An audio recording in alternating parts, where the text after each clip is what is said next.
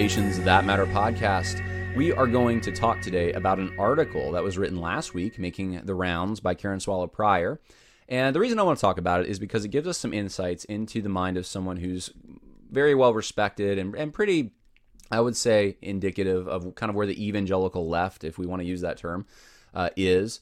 And I think, well, I'll save it till the end. There's something else I want to bring out that I won't mention it now, but at the end, after we go through this, I want to show you something that it's an illustration of something that oftentimes I've held my tongue, but I think it was just things lined up for me to say this. I want to point this out. I just want to point it out, and I won't tell you what it is yet, but at the end, you'll see. So I'm going to kind of tee this up, this Karen Swallow Prior piece, but it's for another purpose as well. So not just to get the insights from her and what she's thinking, what evangelical people on the left are thinking and responding to it, but also I want to talk a little bit about those who at least say or are portrayed as saying or believing that they're against the social justice movement, and kind of I want to examine them a little bit as well here. So that's what we're going to do. I know it's a little vague. I appreciate, by the way, I got to say this, everyone who's kind of been bearing with me. I have been working very hard, long hours every day, trying to get my house up and running so I can move into it, and then hopefully that'll give me some time. And I finally did move in. We don't have a shower yet. We're still in boxes. We're living out of boxes. My garage needs to be cleaned. There's a whole bunch of things, but we're up to the point now. I mean, hey, look, we got a bed, we got a toilet, we got sinks. I mean, we can live there now. So I just appreciate everyone who's been praying and helping me out. And it's just been a blessing to receive those encouraging notes from you all. And so thank you for that. And so I see the light at the end of the tunnel. But as soon as I'm getting this up and running, this is also happening. So I'll enjoy it when I get back. So here's the deal. I want to show this to everyone. I'll blow it up. I have some speaking engagements coming up. I know I talked about this the other day, but there's one more that's been added. Thursday of this week, I'm going to be at DeForest Evangelical Free Church in DeForest, Wisconsin. Hey, if you're near there, come on out. On Saturday, Syracuse Baptist Church in Syracuse, Indiana. And you can look up these churches and find out more details if you need to.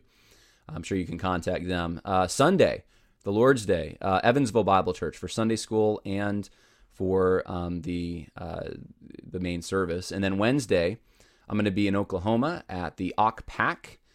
Thursday at City Elders in Tulsa. And then I get to come home for a little bit, which I have a wedding actually. And then a few days later, I'm flying out to Denver, and that's the closest airport to Grant, Nebraska, for a seminar on social justice at the New Life Fellowship Church.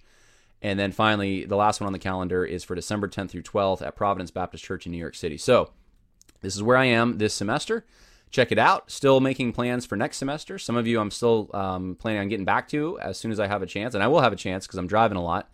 And I'll be calling some people that want to book a time for me to come out to their neck of the woods. And I will be coming south early next year. So wanted to let everyone know about that. I appreciate, like I said, your patience. There's a lot going on. So I'm going to be speaking at these locations. Would love to meet you. I'll have books. I'll do book signing if need be.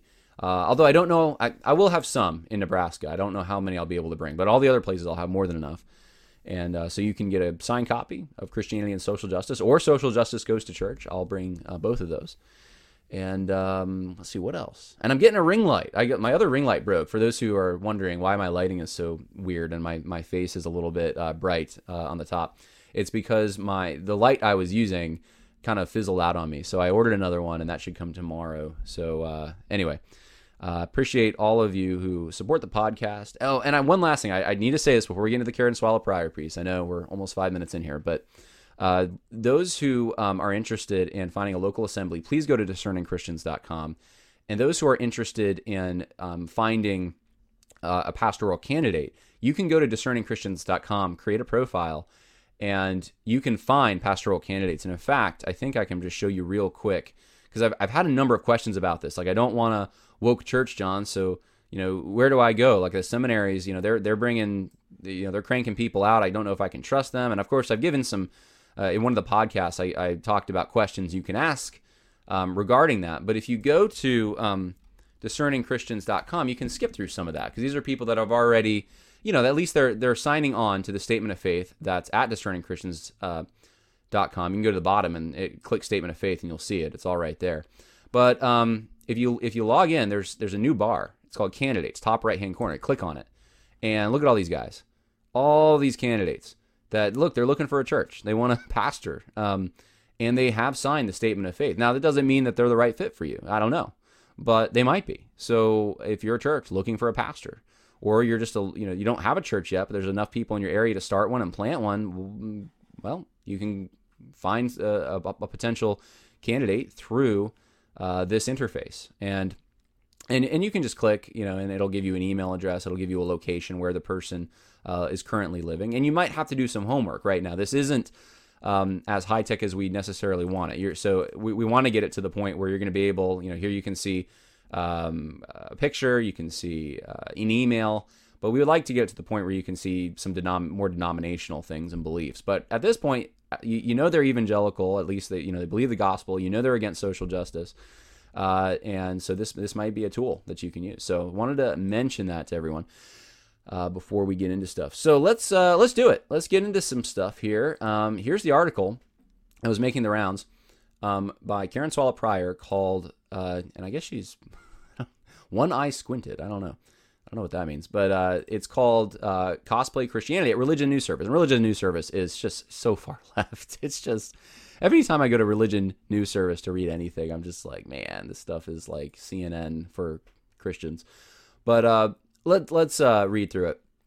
Cosplay Christianity. The sin is in the denial of the life God calls us to. Okay, so this is oftentimes, and I pointed this out, leftists in the church, they have to create new categories for sin oftentimes. And we're going to find out if that's happening. But I just want to say up front, my yellow flag is going off because she's talking about a sin. This is a serious thing. She's talking about a sin. Well, what's the sin? Well, it's the denial of the life God calls us to. Okay, well, specifically what? And oftentimes the sins that leftists talk about are very vague. They're kind of, you didn't love someone in the way that I think you should love someone. They're not going to specific commands of Scripture necessarily.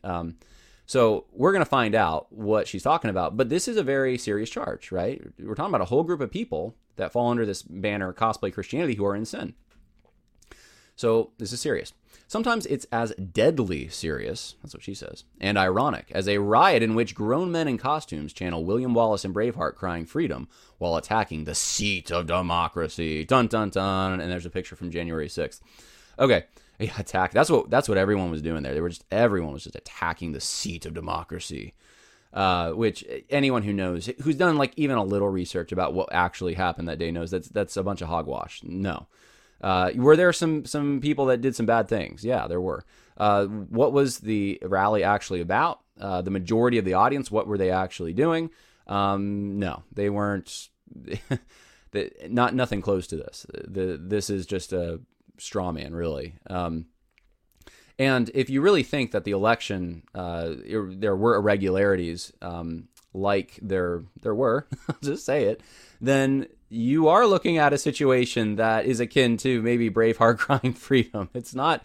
It really depends on how you interpret the election and what you think actually happened. That's going to determine how what you think of some of the things that happened on the 6th. But I do digress. We've talked about that issue enough. Let me just point this out, though, before I go any further. Can I do this?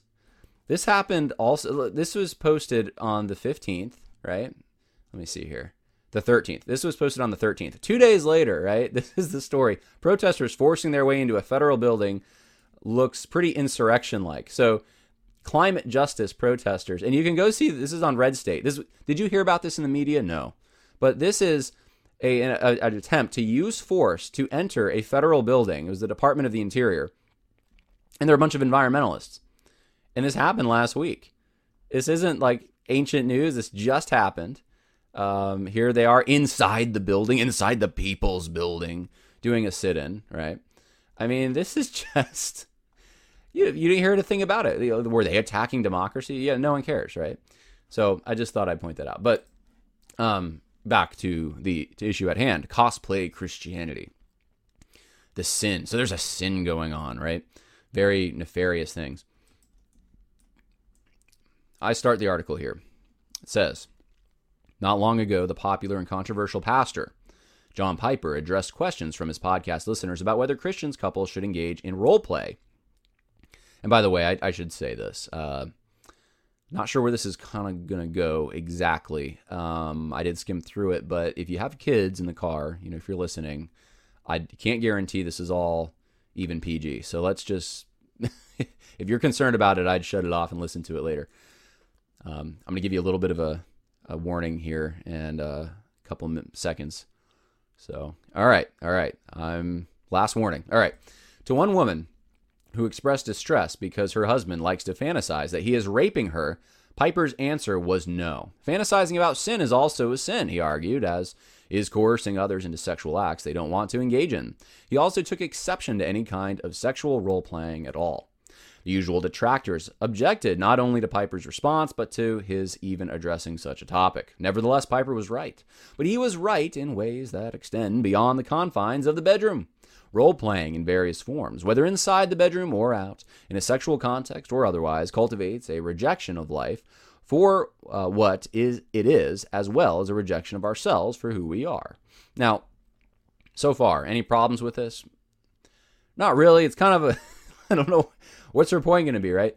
Kind of an interesting way to start this. If you're fantasizing about sin, then you're engaged in sin to a certain extent. Sin starts in the mind. It starts internally. Sin comes from inside. That's what Jesus taught. So no argument with this at this point.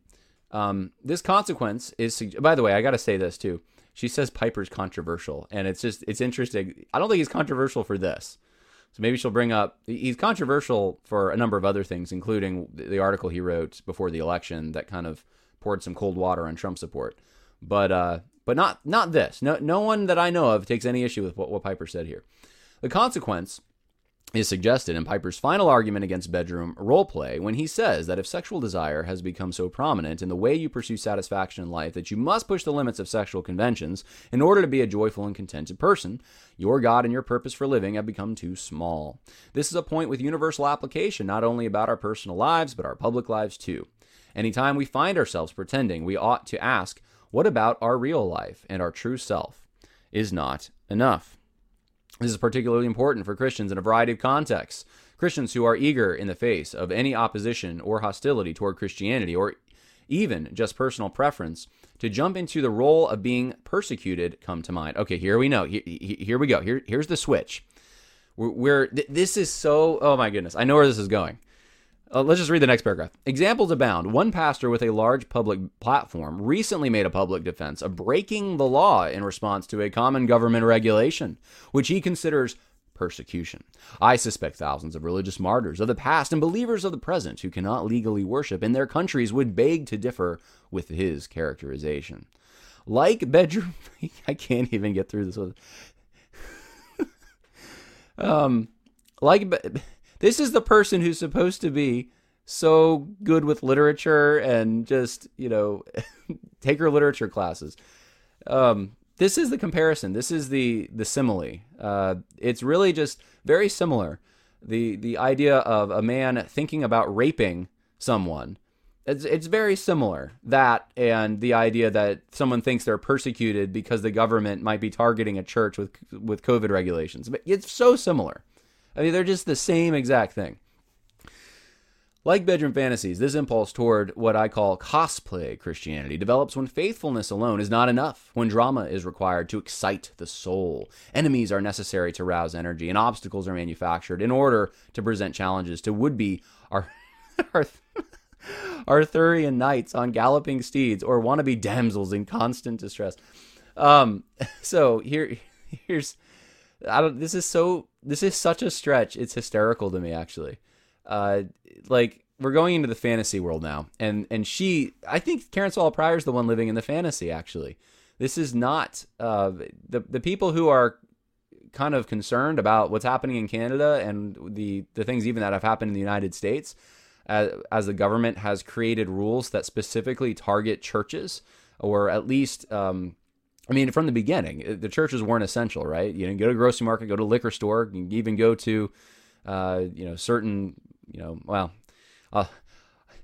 stores that John Piper in his article would have said would have been engaging in sin, right? Some of those kinds of stores. There's so many things you could do, but what you could not do is go to church. And from the beginning, you could see the bias right there. And for a Christian to say, hey, this is soft persecution would not be a wrong observation. But Karen Swallow Prior doesn't think so. And she is now, I don't know if this, would we say that this is projection? I mean, I don't want to engage in what she's engaging in, but she's really calling into question. There's really what she's doing is she's smearing the motives of the people who say, hey, the government seems like it's persecuting us, guys. This seems kind of, it's kind of dangerous. This whole, people have to not, you can't open their church even though all these other places are open. And in Canada, that's still the case. To some extent. I mean, the distancing is crazy. The percentage capacity that they're limiting to people to means you can't really be the church. You can't use your spiritual gifts. It's kind of a bad thing. And Karen Swallow Prior is coming in to let everyone know that no, they're basically kind of like they're fake Christians, right? It's cosplay Christianity. These aren't really legitimate Christians. These are just people in costumes. They're just pretending. They're just, and it's sin. It's a sin. What did she say? It's at the beginning here. The sin is in the denial of the life God calls us to. There's a sin in this somewhere. So this is, again, taking the side of the totalitarians, signaling to the elites in our culture, I'm not one of those Christians. I'm a different kind of Christian. In fact, those Christians, we can just put them in another category. They're not the authentic Christianity. They're cosplay Christianity. It's like going to, like a Comic-Con convention or something. That's the kind of Christians they are. All right, let's see here. Sometimes this cosplay is as common as a steady stream of hot takes or provocative tweets by those for whom these create a role they must continually refill, lest the vortex of their own making fall in on itself. I mean, come on, this describes... I feel like this is projection. Does that not describe someone like a Karen Swallow Prior? Sometimes it's as banal. I mean, this whole thing is a hot take. Sometimes it's as banal as a social media post about masks or medicine that adopts the language of the founding fathers in the midst of a revolution. Well, let's just put it this way, guys. What's happening in our country on multiple levels right now makes King George look like a schoolboy. And you can quote me on that. Yes, there were a number of things King George did that, jailing certain legislators, things like that we don't see widely being done right now. But if you really... If you're, I think, paying attention as much as you should be, and you saw what happened with the election, and you saw what happened with all the reaction to this COVID stuff, and you saw the corruption in the leaders, including Fauci, mostly Fauci, I'm thinking of. If you see what's happening in the West in general, not even just the United States, but in Europe and in Canada, the Great Reset, globalists, and what they're trying to do, if you see what's happening at the border, and the attack on the integrity of the country itself as a country, if you see what's happening with schools and sports and the whole LGBTQ stuff and how it's eroding gender, I mean, we could just go on and on and on. If you see, I mean, look, was King George even forcing abortions? Karen Swallow Prior is supposed to be this pro-life warrior. Look what's happening in our country when it comes to abortions. I mean, it wasn't, this is, like, there's so many metrics we can look at and say, you know what's going on right now, what the government's either allowing, which is in the purview is to protect life, and they're not doing it. What we're doing with China alone makes King George look like a schoolboy. And there's so many metrics we could use. But Karen Swallow Prior, she doesn't, that's not how she sees it. She doesn't see the problem. She sees, well, the founding fathers in the midst of a revolution. That's kind of serious stuff. But this stuff that's happened, I mean, January 6th, the election thing, I mean, the COVID stuff. I mean, this, guys, come on. Really? That's important stuff that you think it's so important that you would put it in the category of persecution? I mean, come on. You guys are just being a bunch of overreactionary children. You're dressing up in costumes. That's how she sees this. Sometimes it's as deadly serious and ironic as a riot in which grown men in costumes channel William Wallace and Braveheart crying freedom while attacking the seat of democracy. By the way, in that seat of democracy, I've pointed this out before, but you notice the leftists who are so anti-nationalist. They don't care about the BLM stuff, burning down all these businesses. But as soon as you attack the Capitol, the seat of democracy, right, the Capitol, the national Capitol, it's the worst thing ever in their minds. And these are the people that say they're against nationalism. I beg to differ. They're quite nationalistic. They don't care about all those small businesses quite as much as they do that national capital. So sometimes cosplay looks like an essay a friend recently sent me by an English professor that details opposition he faced teaching because of woke ideology and political correctness. I had only to skim the first few lines before I had a hunch, scrolled to the bottom, and found my suspicion confirmed. The author's byline was a pseudonym. I didn't waste more time reading. Oh, man. Such anonymous articles are common as, that should maybe make you wonder a moment. Why would there be a pseudonym? I mean, didn't that happen even in the Founding Fathers? Some of them even did that, right? Think about the Federalist Papers. It's pseudonyms. Using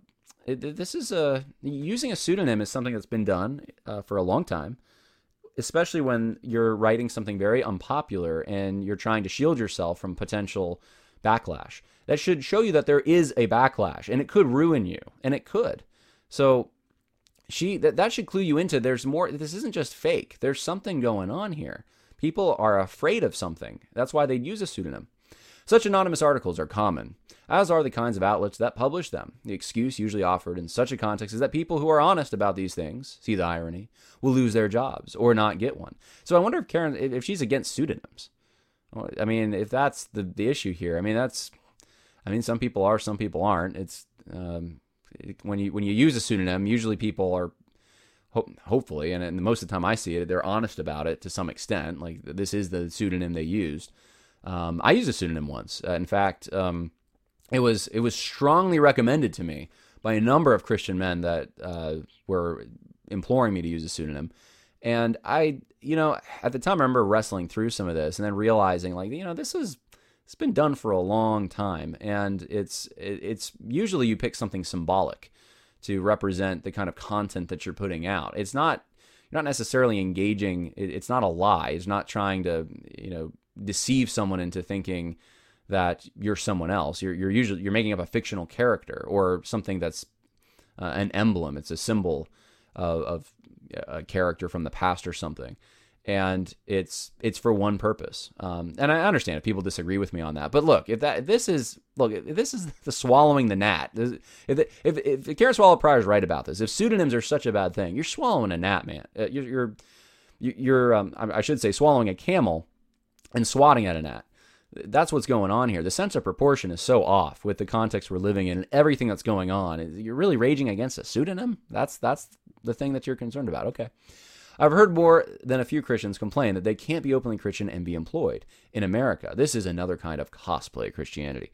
No, this is someone who's just not in the real world. I don't know how else to put it. Like, I'm living in a state right now where a bunch of Christians who submitted religious exemptions were escorted off their jobs, not allowed to work in the medical field, and not just the medical field, other fields it's happening there now as well. And, this is what, 1,000, not even 1,000 miles, 800 miles from where Karen Swallow Prior lives, probably less than that.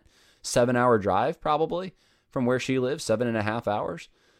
This is happening in my backyard right now. And these are people who submitted specifically religious exemptions. And guess what? New York State specifically denied religious exemptions. Specifically outlined, we're going to deny the religious exemption. There's a problem here. I don't know what world someone lives in if they don't think that's some kind of a religious persecution of some kind, even if it's very soft. They're singling out people who are religious. And it's mostly Christians who are the ones that are objecting to this. Now, don't hear what I am not saying. There is a time for anonymity. Okay, so she's not against pseudonyms. Being a spy comes to mind, or a missionary in China. But what most people who say these things really mean is that they can't post their views about some things on blogs and social media. Yeah, because there's a social media mob that comes after you. Like, where have you been? Having worked for years in Christian institutions, I understand that it's a privilege, that part of my job is to make my Christian views known. But I, like many other Christians, have spent a good portion of my work and educational years in spaces hostile to Christian beliefs.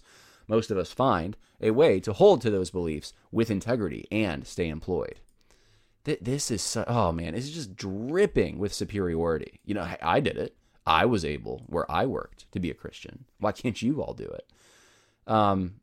Because they denied our religious exemption, maybe? Christians, being Christians in a non-Christian context, has been the life and calling of most believers for 2,000 years. We still have that ability in this country, even if, arguably, it is getting harder. If America ever becomes a place where it actually is true that one can't be a Christian and hold a job, it will come in some part because of those who don't know how or refuse to be Christians with integrity and truth and love in a free country that we currently have. She's literally blaming future persecution on Christians.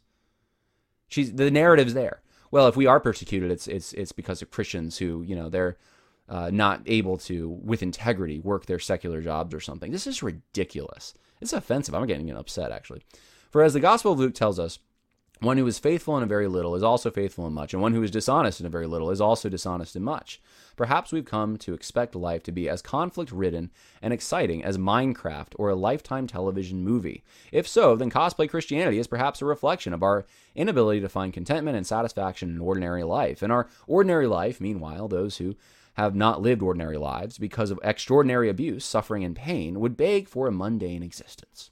Whether we have a conscience, desire to pretend to be something else, or media consumption has cultivated unconscious ways of thinking that recast reality into the terms of a drama from another time or place, cosplay Christianity fails to live fully and faithfully in the life to which God has actually called us. It's not just sad, it's dangerous. It's an indication of a life and purpose that have become too small, a rejection of the truly abundant life. The interesting thing to me about this is it's like almost a lot of the things she's accusing the people on the right of in this particular article are things that would characterize her. She's the one that's doing the hot takes all the time and feeling, I mean, some of the description she gives of cosplay Christians are, you would have three fingers pointing right back at her. And so projection might be the word. I could be, I'm not going to say it is, but it could be projection that's going on here. Because I almost wonder, I want to say, like, what's the color of the sky in your world? What planet are you on that you can't see what's going on right in front of you? Like, did you live the last year and a half? Did you see what happened? Christians have certainly been increasingly targeted, and not sometimes it's not always reported. Sometimes there's blogs that you can go to that highlight this more, because a lot of this stuff doesn't make mainstream media play. I remember during the BLM stuff, there were several street preachers who got in trouble for street preaching. But meanwhile, the activists could be out there doing whatever they wanted to do. And so there are situations like that. I mean, that even happened in the Chaz zone, but there were a number of incidences like that from across the country. But those happen. Those happen here or there in different municipalities. But on a grand scale, we saw the singling out of churches as non-essential. That's a change. That's indicative of a change. The state wanting to regulate what the church can and can't do in certain states, California notably, you have to have a certain capacity. You have to have masks, or people in Australia now, people have to be vaccinated, and have a certain 3 boosters in order to come to church. These are the kinds of things that are happening right out there. The state is running the church, and I'm sorry, Jesus is the Lord of the church, not the government. And as soon as you buy into the idea that the government gets to regulate all these things, and they can declare the church not essential while liquor stores essential, then I wonder, who you think the Lord of the church is. Why would that not be, at a certain level, some kind of a form of persecution? When religious exemptions are denied, but there are certain health factors that you can get an exemption for, how is that not singling out religion in general or Christianity in particular? So I don't know what to say, but there's certainly there's reality, and then there's what Karen Swallow Prior is thinking, and would be in my mind what would that would be a fantasy. That would be what I would think of as a fantasy that she's engaged in. But see, in her mind, everyone else is in the fantasy. So this was just is an article that was out there by Karen Swallow Prior, and I'm just kind of obviously reading through it, giving some of my 2 cents, and it's I'm trying to think of particular scriptures I'd go to, but they're all general scriptures on just lying. And we're to the point with some of these things that it's so basic. It's not like you even get deep into like texts and exegete them. It's just like, okay, well, you're in that world and where you're on the side of the people that are doing the persecuting and that are smearing Christianity and blaming the church for things the church isn't responsible for. And then we're here in the real world looking at how the government is becoming more and more secularized, more and more anti-Christian. And look, in the state I live in right now, the governor of the state during the COVID stuff repeatedly said that we shouldn't be, that the hopes and prayers are meaningless, that God didn't stop the virus, we stopped the virus. I mean, this is what's happening. And his approval ratings were very high during that time. He even got an award for his daily briefings on COVID. Let's talk about this now. This is what I wanted to show you next, and this is the greater point. I kind of use this whole article to tee up something else. This is on September 13th. Notice the article from Karen Swallow Prior. October 13th, and this is September 13th. This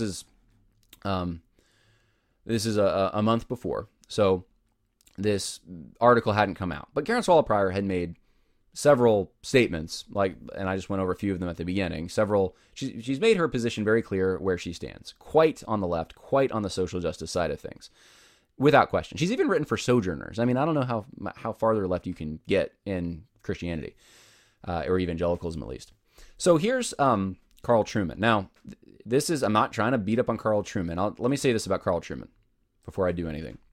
I have read Carl Trueman. I've read every book by him. We had to read I think at least 2 books from him, if I'm not mistaken, when I was in grad school. And so I know I've read history. I think it's called History's Fallacies, something like that. I read one of his books on historiography, and it was I wouldn't recommend it. It was okay, but it was okay. I wasn't that impressed. But a lot of people right now are reading his book, The Rise of the Modern Self. I have not read that book yet. I'm not sure if I will. My brother read it. I was talking to him the other day about it and seemed to like certain things about it. Some people really just love Carl Trueman, and that's fine. If you love Carl Trueman, there's nothing wrong with that, okay? You can love a lot of the things about him. In fact, I was messaging with someone just the other day about Carl Trueman before I even had seen this clip I'm about to show you. And they were just saying, basically, like, Carl Trueman's safe, right? Carl Trueman's, he's pretty good, I thought. And I thought, well, I don't know a lot about him, but I think I haven't heard a whole lot about him in relation to the social justice stuff. I know that he's a lot of evangelicals respect him in the guild, so to speak. So anyways, then I saw this, and this is what I wanted to set up.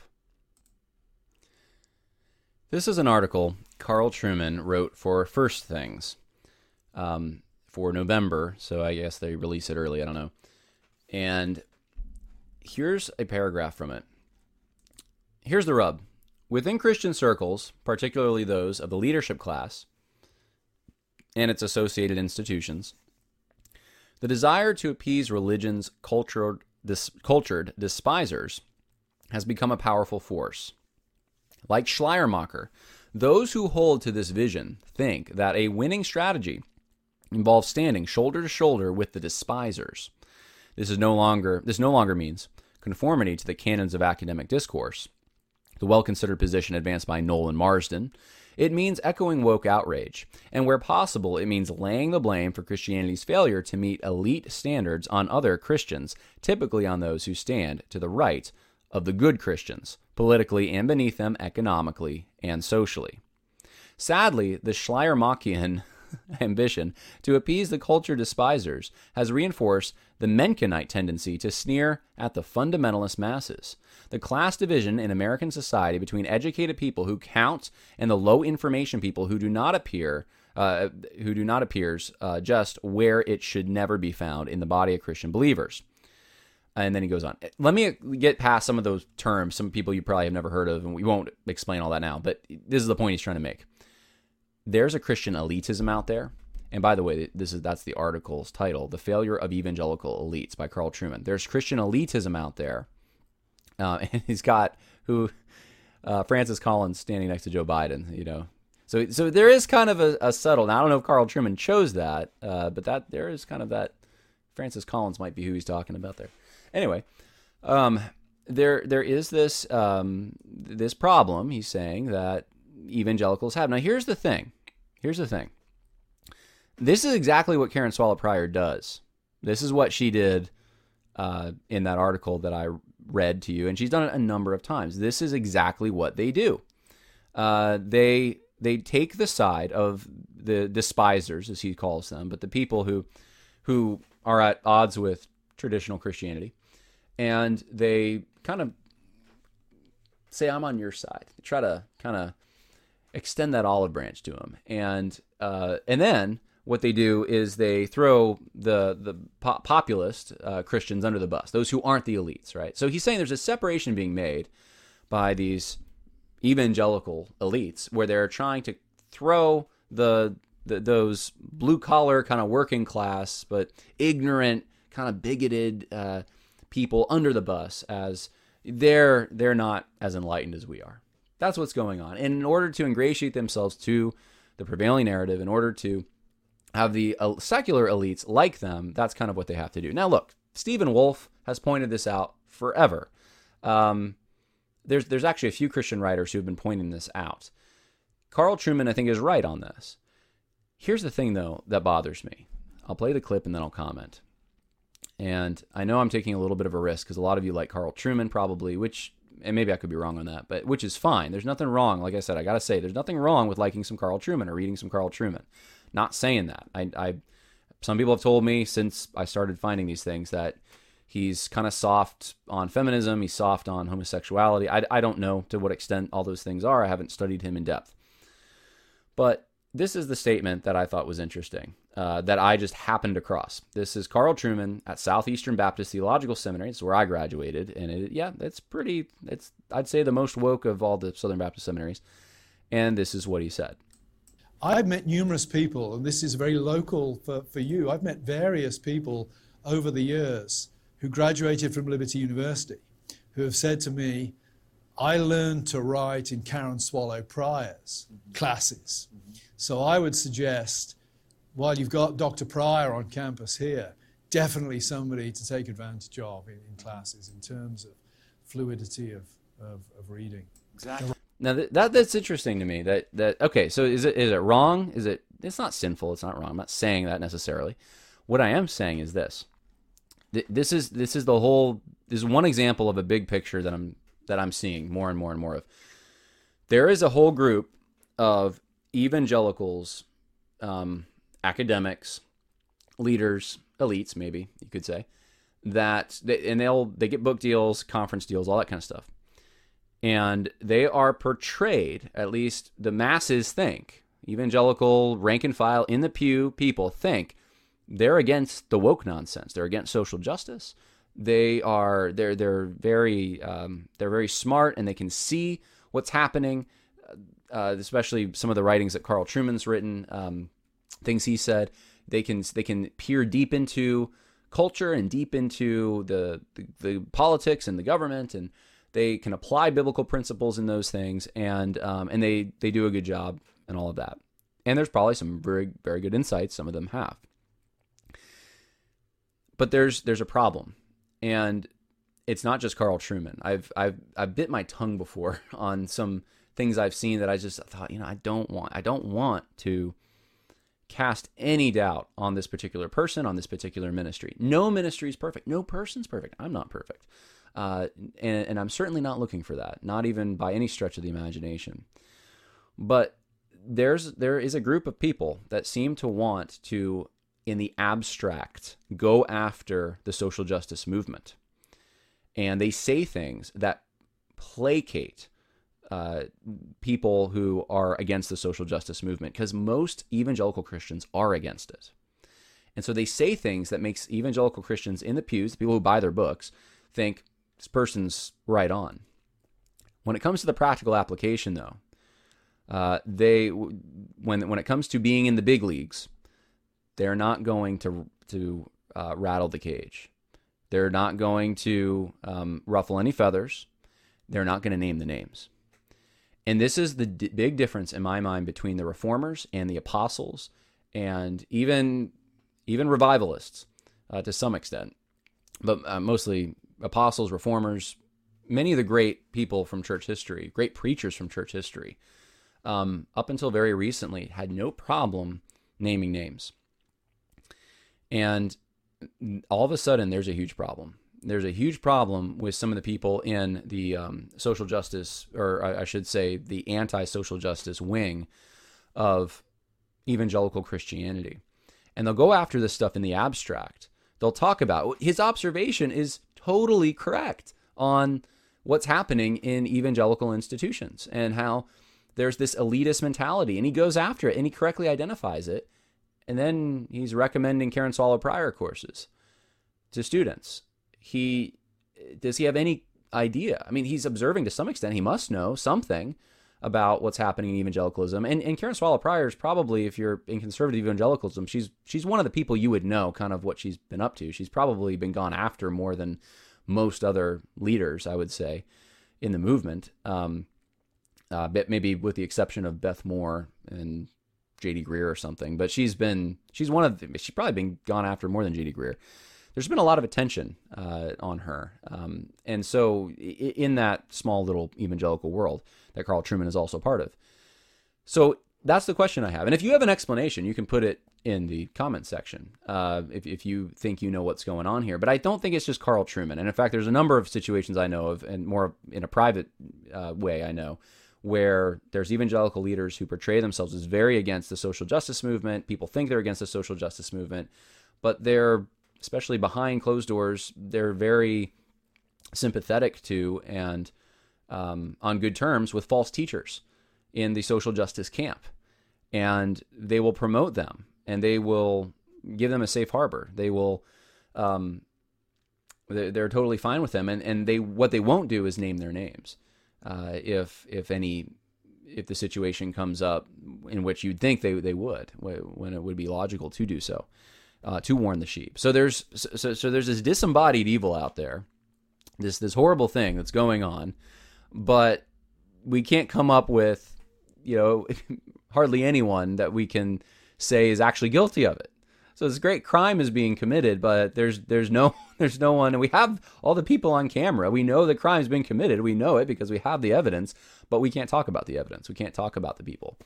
It's a little frustrating, and I'm not sure why that is. I tend to think there's a lot of cowardice. I tend to think there's a lot of demonic deception. These are the kinds of things I start thinking of. People are concerned about what other people think. They want to keep their jobs, all these kinds of things.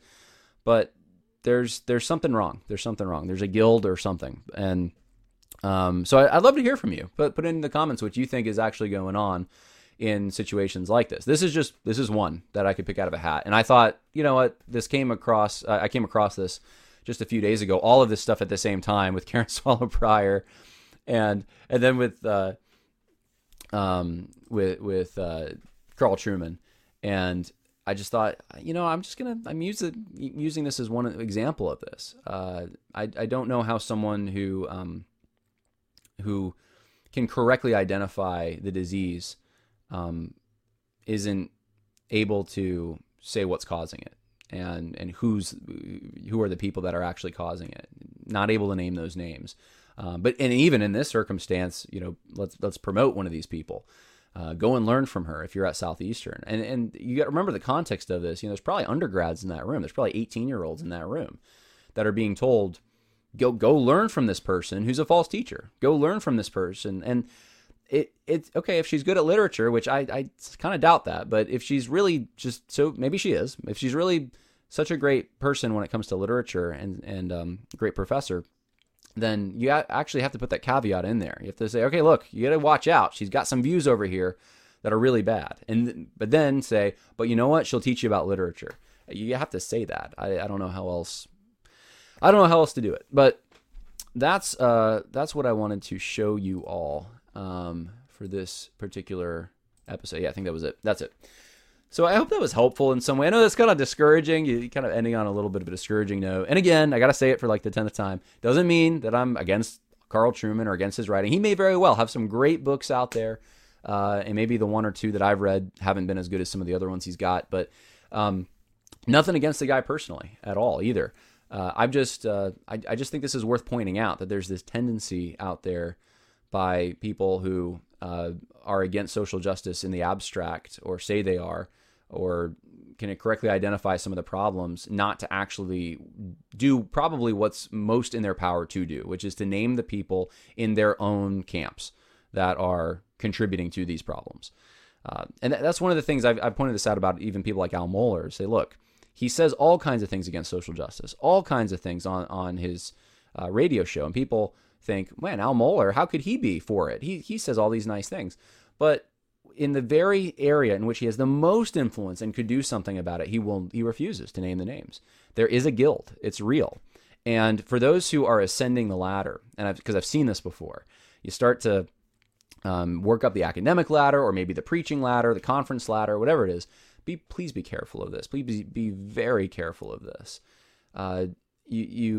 We want to treat people with respect. We want to be as gracious as we possibly can. But at the same time, when there's actual error, we have to confront it. There's no other option. When there's sheep out there, if you care about the sheep, then you'll say something about it. And the good shepherd watches out for his sheep, and he's the one that's going to hold the other shepherds accountable. I've said it before, I don't think there would be any need for people like myself or others who are calling attention to some of these things in the church and evangelicalism if there were some of the major pastors who usually confront this stuff. They have no problem naming the names of charismatics, let's say, and if they're against charismatics, or if they are charismatics, they have no problem naming the name of I don't know, whoever else, no problem naming the name of people who are cessationists or dispensationalists, or you name it. But when it comes to this issue, for some odd reason, there's a big barrier. And I know there are pastors who are naming some names, and there are showing, hey, sheep, this is someone to watch out for, but it is not characteristic at all. And so that's one of the things I think you can encourage some of these guys. I know some people listen to this podcast who are close to some of the bigger names. Encourage them, hey, why not name some names? Why not give the sheep examples of who you're talking about so they know? Otherwise, they won't, and sadly, they can get taken in by them, and I've seen it. I've seen it happen. So, what else? That's it. I think that's all I wanted to say. Just, I am going to be, like I said, traveling a bit, and so if you want to come out and see me as I'm traveling, I would love to see you. And you can go to worldviewconversation.com/speaking-engagements and come up with all the places I'll be. And would love to see you on the road. And more coming, hopefully later this week. Tomorrow, I'll say this, please pray for me. I am finishing touches for the last film, the last film session for American Monument. We'd like to have it come out by the end of the month. It'll probably be the beginning of next month. But we're going to be putting that out there. And if you want to contribute to that project, it's Give, Send, Go. And actually, I should probably make sure I get the right one here. Yeah, Give, Send, Go /American Monument documentary. And we appreciate that. So God bless. More coming. Bye.